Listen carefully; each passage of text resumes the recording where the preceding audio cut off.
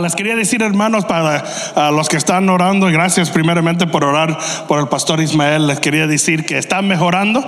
Para los que no supieron, la última semana le pedimos oración porque estaba haciendo tan bien su recuperando que su inmunidad empezó a subir, y cuando uno tiene un trasplante, el enemigo de eso es la inmunidad. Así que lo pudieron encontrar pronto con los exámenes de sangre que le hacen cada semana, y le tenía que llevar al hospital nada más para asegurar sus medicinas y para mejorarlo. Duró unos 2-3 días en el hospital mientras que le dieron todo lo que necesitaba, y después pudo estar en la casa y está recuperando. Gloria a Dios que para ahora todo ve bien. Pedimos que sigan orando por él. Pero como está recuperando, hoy tenemos un invitado, pero ya digo que no es invitado porque ha venido bastantes veces. Pero hermano, damos un minuto para un gran aplauso para nuestro amigo Lucas, pastor Lucas Cardova. Lucas, si le puedes dar un poquito de un update a donde estamos con la iglesia y lo que estás haciendo ya en el norte de Chicago. Bueno, primero gracias, Pastor Joy. ¿Cómo están? ¿Bien? Yo jugué al fútbol profesional y ahora voy a dar el update, pero cuando vos jugás al fútbol, algo que es súper importante es la confianza, ¿no? Entonces siempre digo, tenía un técnico que me decía: Lucas, vos tenés que pensar como si fueras Maradona. Claro, dicho, después jugás, pero te llenaba de confianza.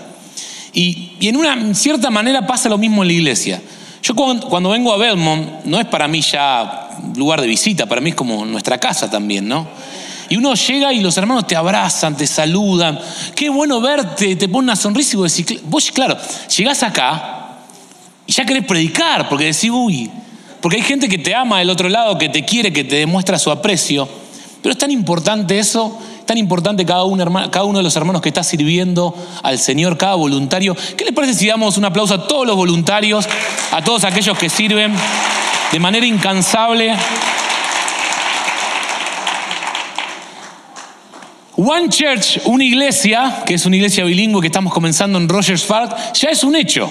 Ya ha arrancado, nos hemos involucrado junto con mi esposa en lo que es la comunidad. Empecé un trabajo a medio tiempo como DT de fútbol, y parte de eso es en Rogers Park.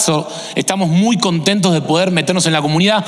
Mi esposa empezó un voluntariado de 2 horas cada día en el colegio de nuestro hijo, así que cada vez más estamos conociendo a la comunidad. Todos los domingos estamos teniendo una reunión de oración y adoración, y lo lindo es que cada persona que conocemos, por ahí tenemos un café cerca, ya empezamos a conocer a la gente que está sirviendo ahí, y ya con Rachel hablamos, decimos, él va a ser parte de nuestra iglesia, y le estamos compartiendo y estamos viviendo muchos testimonios. Así que gracias porque ustedes han sido una parte importante. No se imaginan cuán importante han sido para nosotros como medio entre llegar acá, no conocer a nadie y de repente tener una familia, y con esa misma confianza estamos comenzando One Church, una iglesia que es una iglesia bilingüe en Rogers Park, y estamos muy, pero muy contentos de lo que estamos viviendo ahora y de todo lo que el Señor va a hacer en los meses que vienen. Así que sigan orando por nosotros. Gracias por todo su apoyo. Y estoy muy contento de poder traer el mensaje de esta mañana. No sé si alguna vez te pasó que tuviste algún maestro, algún profesor que explicaba las cosas que vos decías, wow, lo entiendo. Entiendo esto. ¿Por qué te digo? Porque por ahí otra persona lo trataba de explicar y vos te sentías mal porque decías, no entiendo nada. ¿A cuánto le pasó que alguna vez alguien te explicó algo y vos dijiste, ¿entendiste? Y vos decís, no. Pero después viene otra persona y te explica lo mismo y vos decís, claro, no era yo el problema. Era el que me explicaron mal. Hay gente que tiene la capacidad de poder explicarte algo muy complejo de una manera muy sencilla, ¿no? Y eso nos trae una libertad porque decimos, no éramos nosotros los burros. Bueno, si el Señor te está hablando, ya es cosa tuya y con el Señor. Pero hay gente que te explicaba y decís, bueno, esa persona para mí es Jesús. Jesús tenía la capacidad de explicar las Escrituras de una manera tan práctica y clara que cualquier persona podía entenderlo. Si vos ves en la palabra, se asombraban con la autoridad, y lo simple y práctico no le restaba autoridad, sino que la gente se asombraba cómo Jesús enseñaba. La manera que Jesús tenía para exponer una idea muy compleja, de los cuales los fariseos adornaban y trataban de enseñar de manera complicada, Jesús lo traía a un plano práctico, sencillo. Cualquier persona que se sentaba podía entenderlo. Y eso lo podemos ver a lo largo de los evangelios. Tomaba un tema muy complicado y con una historia sencilla, usada como ilustración, hacía de esto algo muy fácil de entender. Es por eso que quiero que me acompañes a leer Mateo. En Mateo 18, 21 al 35, vamos a ver una parábola que Jesús usa para explicar una pregunta que Pedro le hace. Mateo 18, 21 al 35. Pedro se acercó a Jesús y le preguntó: Señor, ¿cuántas veces tengo que perdonar a mi hermano que peca contra mí? ¿Hasta 7 veces? O sea, Pedro está preguntando y le está queriendo dar a Jesús la respuesta. No te digo que hasta 7 veces, sino hasta 77 veces, le contestó Jesús. ¡Wow! Por eso, y ahí arranca Jesús, ¿no? El reino de los cielos se parece a un rey que quiso ajustar cuentas con sus siervos. Al comenzar a hacerlo, se le presentó uno de los que le debía miles y miles de monedas de oro. Como él no tenía con qué pagar, el Señor mandó que lo vendieran a él y a su esposa y a sus hijos y todo lo que tenía para así saldar la deuda. El siervo se postró delante de él. Tenga paciencia conmigo, le rogó, se lo pagaré todo. El Señor se compadeció de su siervo, le perdonó la deuda y lo dejó en libertad. Al salir aquel siervo se encontró con uno de sus compañeros que le debía 100 monedas de plata. Lo agarró por el cuello y comenzó a estrangularlo. Espero que ninguno se sienta identificado. «Pagame lo que me debes», le exigió. Su compañero se postró delante de él. «Ten paciencia conmigo», le rogó, «y te lo pagaré». Pero él se negó. Más bien fue y lo hizo meter en la cárcel hasta que pagara la deuda. Cuando los demás siervos vieron lo ocurrido, se entristecieron mucho y fueron a contarle a su señor todo lo que había sucedido. Entonces el Señor mandó a llamar al siervo. Siervo malvado, le increpó. «Te perdoné toda aquella deuda porque me lo suplicaste. ¿No debías tú también haber compadecido de tu compañero y así como yo compadecí de ti?» Y enojado su señor lo entregó a los carceleros para que lo torturaran hasta que pagara todo lo que debía. Así que mi Padre Celestial, termina Jesús diciendo, los tratará a ustedes, así también mi Padre Celestial los tratará a ustedes, a menos que cada uno perdone de corazón a sus hermanos. Entonces, lo que quiero hacer en este día es compartirte algunos pensamientos sencillos que se me vienen a la mente, ¿no? El tema general de esta historia, ¿cuál es? No sea vergonzoso. ¿Cuál es el tema principal de la historia? ¿Cómo? Perdonar. El tema principal de esta historia es el perdón. Y el título del mensaje es la respuesta a la pregunta de Pedro. El título del mensaje es Siempre. Estoy casi seguro de muchos de los que estamos en este lugar, para no decir todos, necesitamos perdonar. O necesitamos pedir perdón, ¿no? Por algo que hicimos o dijimos, con familia, con amigos. Y me atrevo a decir esto, porque ya estoy muy en confianza también, que estoy casi seguro, y no porque soy profeta, de que en este día, hasta en este lugar, hay gente que necesita pedirse perdón. Estos silencios me encantan a mí, ¿no? Porque parece como cuando Jesús estaba con los discípulos, ¿seré yo maestro? Dirás, no. Pero no es porque soy profeta, porque sé cómo funciona el cerebro, ¿no? Usted está ahí del otro lado, seguramente alguien le contó algo a Lucas. No, nadie me contó nada. Soy pastor, soy un ser humano, y donde conviven personas, hay problemas. Es algo, no sé si es la palabra correcta, no, pero es algo normal que haya situaciones entre hermanos. Lo anormal es que no se resuelvan. Entonces, puede ser que en esta misma mañana o esta misma tarde, mejor dicho, hay gente que está acá y está enemistado con su hermano. Y no lo llamaría ni hermano a esa persona, medio primo ya es. Porque una persona que tuvo un encuentro con Jesucristo, una persona que tuvo un encuentro con el Señor y está enemistado por una silla. Acá en Belmont no pasa esto, en otras iglesias, ¿no?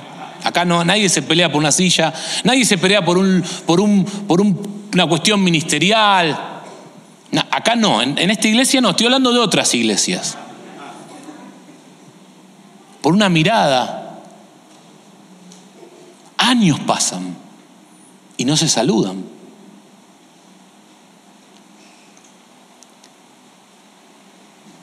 Y el tiempo pasa y lo normalizamos, la falta de perdón. Pero déjame decirte algo, iglesia, la falta de perdón nos enferma. La falta de perdón nos amarga.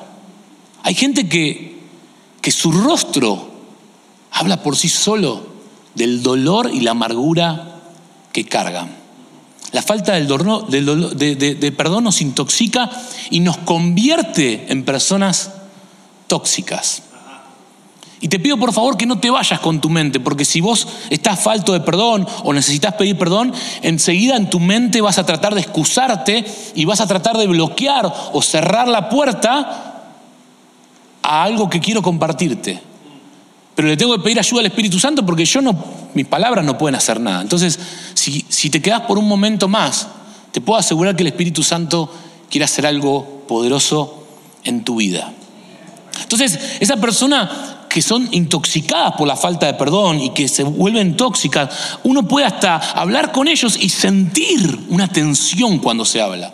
Y por ahí estás hablando de fútbol, de qué vas a comer hoy, pero hay una tensión constante en la charla. Puedes percibir algo espiritual que está pasando. Escuché una historia que dice que en los tiempos que no se podía curar la rabia, un hombre fue mordido por un perro.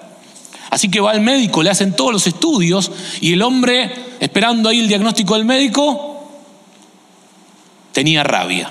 Los estudios habían concluido que tenía rabia, así que delante de él el médico le dice, bueno, tenés rabia, lo único que te recomiendo es que pongas tus asuntos en orden, teniendo en cuenta que eran momentos donde la rabia no se podía curar. Entonces el paciente enojado dice, ¿cómo me va a desahuciar así? ¿Cómo me va a dejar así sin esperanza? Y el médico le dice, no, si te diría otra cosa, te mentiría. Así que el hombre en el escritorio con el médico toma un papel y una lapicera y comienza a escribir.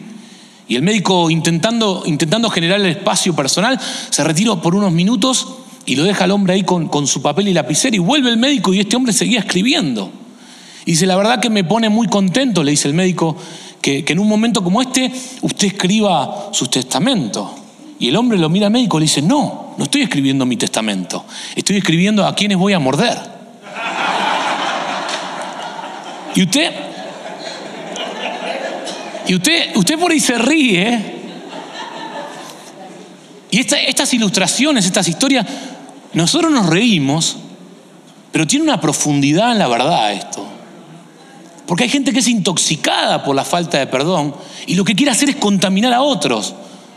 Está buscando constantemente problemas. Le dijiste, hola, ¿cómo estás? Me hablaste mal. Hola, ¿cómo estás? Te dije, ¿no? El otro día volvés a encontrártelo y pensás, no le voy a decir hola, ¿cómo estás? Porque la otra vez se enojó. Pasa la mano así. Ah, no me saludaste. ¿Quién te entiende? Y a veces en no tener herramientas lo mandamos ¿por qué no vas al psicólogo? Le decís, ¿no? No, que tenga un encuentro con el Espíritu Santo. Y eso es lo que te quiero compartir hoy, ¿no? Aunque a veces también hay personas que por fuera se ven bien con una sonrisa, porque han guardado de manera correcta su dolor, no correcta, pero han sabido cómo guardar su dolor y la falta de perdón en un cuarto donde guardan cosas que no queremos que nadie vea y que nadie abra esa puerta, ¿no? Cuando nos mudamos hace algunos meses atrás, si vos entrabas a nuestra casa, a los pocos meses decías, wow, ya se pudieron armar un poco, tienen las cosas ordenaditas, habíamos hecho algunas modificaciones, qué lindo. Pero había un cuarto, que era el cuarto de huésped, no abras esa puerta. Ahí metíamos todo lo que la gente no queríamos que viera, ¿no? Entonces venía alguien, qué linda casa, sí, vení. ¿Y esta puerta? No pasa nada, pasá, seguí de largo. Movete, vení que te mostramos los otros. A veces nuestra vida es igual. Por fuera, nuestra apariencia, nos mostramos alegres, contentos, pero hay un cuarto que no queremos que nadie entre. Hay un cuarto donde depositamos nuestro dolor, nuestra amargura, nuestra falta de perdón. Y te puedo asegurar que cada vez que me toca compartir un mensaje, lo hago con mucho cuidado y respeto, intentando escuchar lo que el Espíritu Santo quiere. Y estoy convencido, no por mí, sino por lo que siento de parte del Señor, que esta es una palabra para vos. Vos por ahí estás esquivando todo lo que te estoy diciendo. Ole, eso no es para mí, eso no es para mí. Como te dije anteriormente, yo no puedo hacer nada. Pero hoy es el día que si dejás que el Espíritu Santo trabaje en tu corazón y le das espacio y dejás la puerta abierta de ese cuarto, tu vida puede ser transformada. Dicho esto, quiero compartirte algunos pensamientos que se desprenden de esta historia. El primer pensamiento es, si le haces una pregunta a Jesús, tenés que estar preparado para recibir su respuesta. Puede que no te guste mucho la respuesta que vas a escuchar. Y Pedro le hace una pregunta a Jesús, pero no espera la respuesta. Y quiero ponerte un poquito en contexto, ¿no? Y este es el primer pensamiento. Si haces una pregunta a Jesús, tenés que estar preparado para recibir su respuesta. ¿Cuál es el contexto en el que estaba Pedro? Claro, en ese momento los maestros enseñaban, o se cree que enseñaban, que uno debía perdonar 3 veces a la persona, 3 veces al día. Entonces Pedro piensa, y antes de hacerle la pregunta, y la pregunta de Pedro es como que no estaba dirigida a él, es como que si alguien peca contra mí, él no estaba hablando si yo peco contra alguien. La pregunta es, si alguien peca contra mí, Jesús, y Pedro quiere redoblar la apuesta, en ese momento se perdonaba 3 veces, yo voy a decir otro número, dijo Pedro. ¿Qué número eligió? El 7. Que tenía un significado, y hasta el día de hoy lo tiene, ¿no? Para el pueblo judío, que estaba relacionado con la perfección. Entonces Pedro, imagino yo, conociendo o intentando develar un poco cómo era su carácter a través de lo que vemos en los evangelios, le pregunta a Jesús, ¿cuántas veces debo perdonar al hermano que peca contra mí? ¿Acaso debo perdonarlo 7? Y saca pecho Pedro, ¿no? Como 7, Señor. Y Pedro no se esperaba la respuesta que dice Jesús. Hay otras versiones que dice hasta 70 veces 7. ¿Qué le está diciendo Jesús? ¿Cuánto debemos perdonar al hermano? ¿Cuántas veces debemos perdonar al hermano? Siempre. Y yo te hago otra pregunta. ¿Por qué no lo hacemos?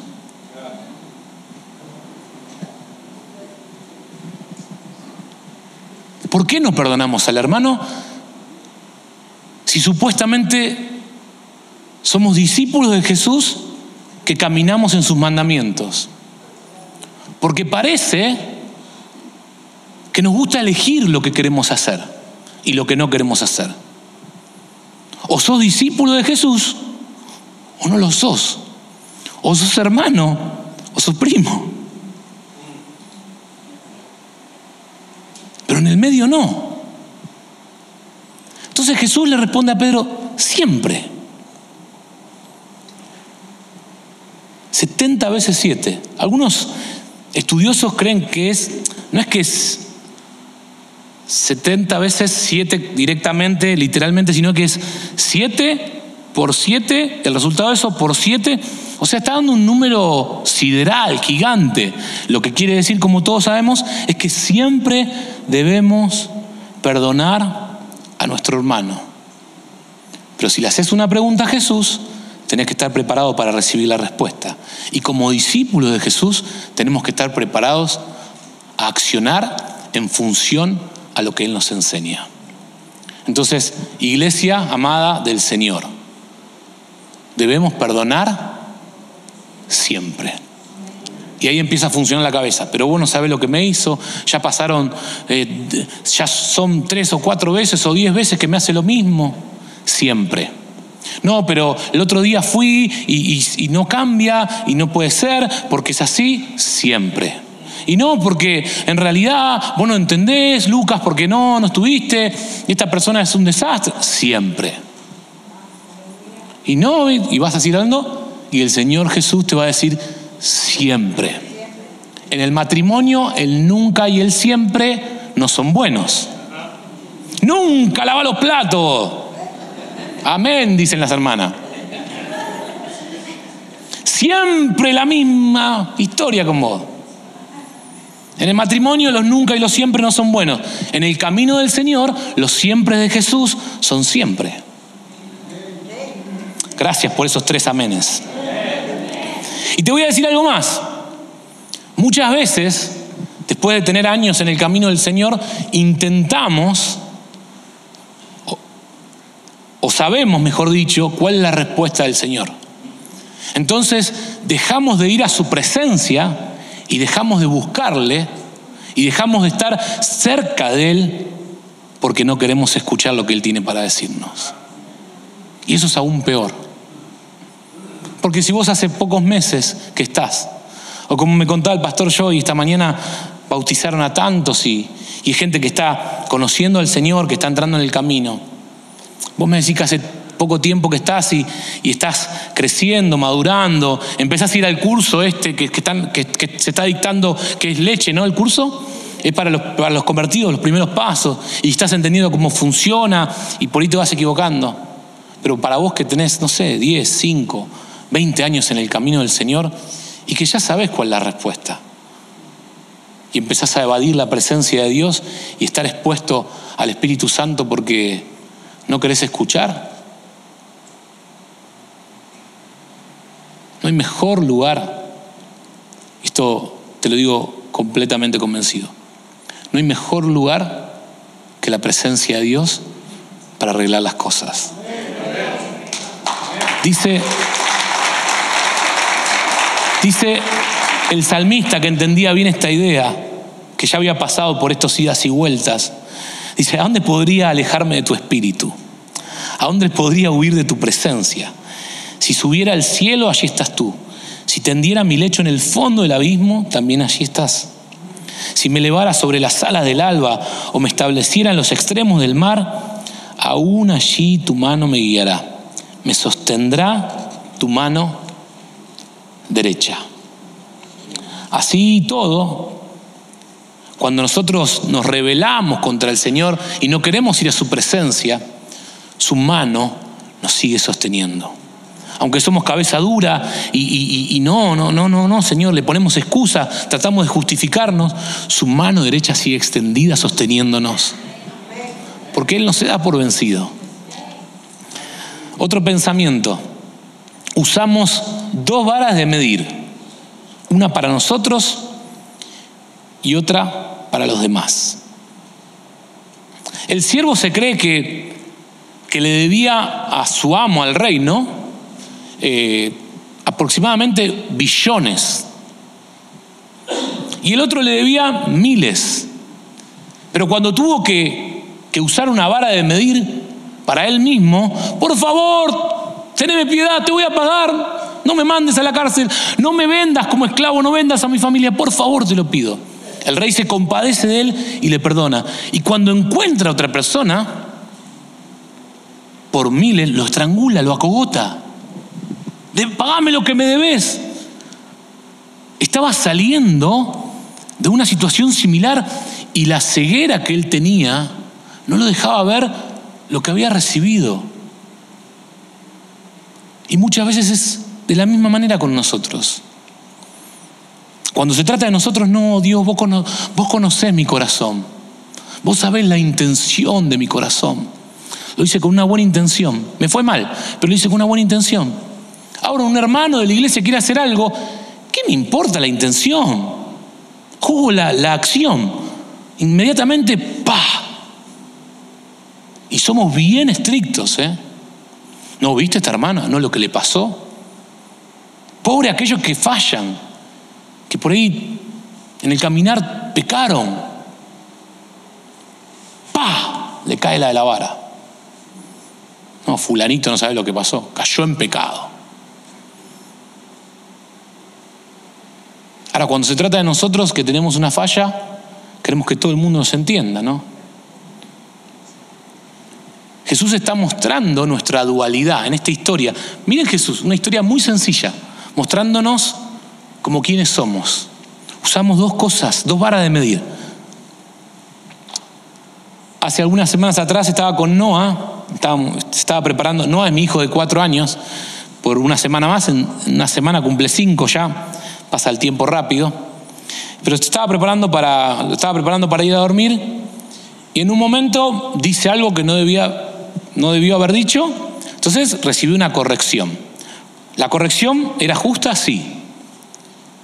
Pero después, hablando con mi esposa, ella me dice: la corrección está bien, porque lo que dijo está mal él, y vos lo corregiste, pero creo, dijo mi esposa, muy sabia siempre, creo que no fue la manera. Como decimos en Argentina, ella la tiró, ¿no? La dejó ahí. Yo no le dije nada en ese momento. Como buen esposo me mordí la boca y empecé a caminar y a justificarme. No, es mi hijo, me habló mal, lo tengo que corregir. Es mi hijo, me habló mal, lo tengo que corregir. Y yo caminaba por un lado y sentía que el Espíritu Santo venía atrás mío. Y me iba para el otro por las dudas, ¿no? Así como le conté recién, uno trata de esquivarlo. Y cuando digo: Señor, ¿qué pensás, Señor, de esto? Me doy cuenta que si me pongo yo en el lugar de mi hijo, la reacción no había sido la correcta. Así que después de meditarlo con el Señor, no sé si fue más duro darle la razón a mi esposa o ser obediente al Espíritu Santo. No sé cuál de las dos cosas fue más dura. Pero vieron que el orgullo, y es algo que nos puede a veces a los esposos. Acá no hay esposos orgullosos. Gloria a Dios por este. Bueno, me siento solo. Las esposas se ríen nada más. Pero así que volví al otro día, me senté con Noah y le dije: hijo, ¿te acordás ayer que te di un chirlo por esto? Sí, papá, me acuerdo. ¿Sabes por qué lo hice? No, sí. ¿Sabes qué te quiero pedir perdón? Porque la disciplina estaba bien, pero no la manera. Nosotros tenemos una forma y no fue la forma correcta. Entonces, como tu papá, te quiero pedir perdón. Charlando con mi hijo de 4 años. Te quiero dejar un pensamiento acá. Los papás también piden perdón. ¿Sí? Los pastores también pedimos perdón. Porque somos seres humanos y nos equivocamos. A veces el peor error que podemos cometer con nuestros hijos es tratar de mostrarnos infalibles. Mostrar una perfección que no existe. Así que nos abrazamos. Cuando él me abraza con una ternura, empiezo a llorar. Porque el perdón trae libertad. Porque cuando nos dejamos trabajar por el Espíritu Santo, el Señor hay algo que hace poderoso en nuestra vida. Y el tercer pensamiento que puedo sacar de esta historia: muchas veces no podemos perdonar porque no estamos mirando el lugar correcto. Este es el último pensamiento. Queda tranquilo, ya va a terminar este mensaje. Sé que lo estás sufriendo ahí.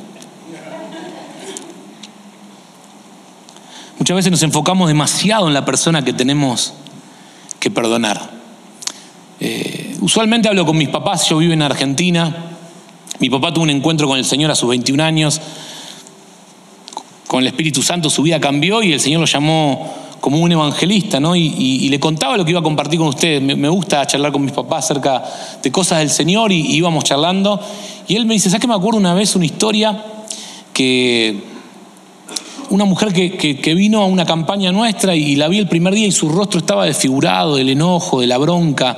Y al segundo día esta mujer pasó adelante y mi papá dice que bajó, sintió de preguntarle: ¿hay alguien que no puedes perdonar? Y ella le abrió su corazón en ese momento y le dijo: a mi mamá, cuando era muy joven, con 2 niños, me echó a la calle un día de lluvia y nunca más la pude perdonar. Pero hoy mi mamá está fallecida, está muerta, dijo. Entonces, así que mi papá la guió a una oración, le dijo: no, el perdón proviene de vos, le dijo, y el Señor quiere ayudarte en esto. Así que oraron, sintieron que algo pasó ahí. Al otro día la mujer vino casi desesperada, corriendo. Mi papá dice que el rostro se había sido mudado, era evidente que parece que le hubiese sido sacado una carga encima. Entonces, Pero lo que quería contar ella es que lo que le había pasado era que desde esos años tenía un dolor de cabeza crónico todos los días. Pero cuando ella pudo perdonar a su mamá, ese dolor desapareció por completo. Porque la falta de perdón, como te dije al principio, nos enferma, nos intoxica. Cuando perdonamos, ¿sabes cuál es el problema, creo yo? Que nos enfocamos en la persona. Tengo que perdonarlo, tengo que perdonarla. E intentamos mirar a la persona y perdonarla. Cuando perdonamos, mirá lo que te voy a mostrar. Debemos cambiar nuestro enfoque y mirar a la cruz. Porque cuando nosotros miramos la cruz, es la única manera que podemos entender el perdón.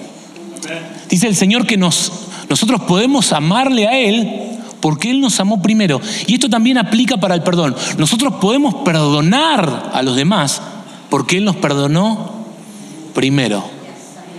Y estamos llegando al final de esto, ¿no? Entonces, vos estás ahí y decís, no sabés lo que pasó. Vos no tenés ni idea el dolor que yo atravesé. Y mirás a la persona y te enfocás en el dolor y te enfocás en ese momento que te destruyó por completo y estás acá y decís, yo no voy a perdonar. Y puede ser que estés sentado en tu asiento en este momento, pero estás parado espiritualmente diciendo, yo no voy a perdonar, como un niño, ¿no? Mi hijo hace así, yo no voy a perdonar, porque nadie entiende mi dolor. Y déjame decirte esto, no estoy minimizando tu dolor, ni en lo más mínimo quiero que sientas que estoy minimizando tu dolor. Y realmente no sé por lo que pasaste. Pero no te estoy invitando a que me mires a mí, te puedo contar mi historia. Yo también he pasado mis situaciones. Hoy puedo decirte que vivo libre, mi corazón está sano, aunque siempre es bueno dejar que el Espíritu Santo nos escudriñe, porque algo puede ser que pase, ¿no? Ahí. Pero cuando nosotros dejamos de mirar el dolor y miramos la cruz, nos encontramos con un Jesús que dice Isaías que fue despreciado y desechado entre los hombres. Varón de dolores, experimentado en quebranto. Y como que escondimos de él el rostro, fue menospreciado y no lo estimamos. Ciertamente él llevó nuestras enfermedades y sufrió nuestros dolores. Y nosotros le tuvimos por azotado, por herido de Dios y abatido. Mas él, herido fue por nuestras rebeliones, molido por nuestros pecados. El castigo de nuestra paz fue sobre él, y por su llaga fuimos nosotros curados. Y todos nosotros nos descarriamos como ovejas, cada cual se apartó por su camino. Mas Jehová cargó en él el pecado de todos nosotros. Le voy a pedir si alguien me puede ayudar con el piano. Cuando vos pensás en tu dolor y decís, no puedo. Hoy te quiero invitar a que mires a la cruz. Que mires a aquel que fue, y me golpea esta expresión, ¿no? Experimentado en quebranto. A veces cuando nos toca ver la pasión de Cristo y la película, a veces te puede causar impresión, ¿no? Y algunos hasta dicen que está un poco como un poco suavizado eso, que lo que sufrió Jesús fue muy duro. Y me acuerdo de unas palabras de Jesús en la cruz diciendo, después de haber pasado todo ese dolor, Señor, no le tomes en cuenta ese pecado.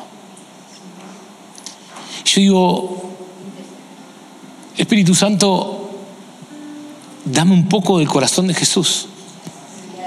Porque después de haber sufrido lo que sufrió, dice, Señor, te pido que no le tomes en cuenta ese pecado. Entonces, para vos que estás en ese lugar, en tu asiento ahora y estás pensando y decís, no puedo perdonar, Lucas, quiero pero no puedo. O por ahí el Espíritu Santo te trajo una situación particular con un familiar, con alguien en la iglesia. Lo bueno que en la iglesia hoy termina la reunión, te puedes acercar y pueden ser libres pidiéndose perdón unos a otros, porque es lo que el Señor nos manda. Pero para vos que estás en este lugar, quiero que por un momento te pongas de pie. Y lo primero que quiero hacer quiero invitarte a este lugar y que busques un espacio acá y le digas, si lo sentís nada más, que le digas: Señor, quiero poder mirar la cruz y entender cuánto me perdonaste, entender lo que sufriste por mi pecado, entender todo aquello que cargaste por mí. Entonces, mientras adoramos a Dios, yo quiero que salga de tu asiento y lo primero que vamos a hacer es eso. Porque no podemos perdonar a nadie si no entendemos esa cruz. Varón de dolores, experimentado en quebrantos, despreciado, desechado entre los hombres. Escondimos el rostro, fue menospreciado y no lo estimamos. Ciertamente llevó nuestras enfermedades y sufrió nuestros dolores. Y nosotros le tuvimos por azotado, por herido de Dios y abatido. Pero si te animás, te invito a que salgas de tu asiento y puedas venir acá y podamos juntos mirar a la cruz. Porque si hay algo que debemos perdonar, primero necesitamos mirar la cruz. ¿Qué les parece si adoramos mientras el Espíritu Santo sigue trabajando en los corazones?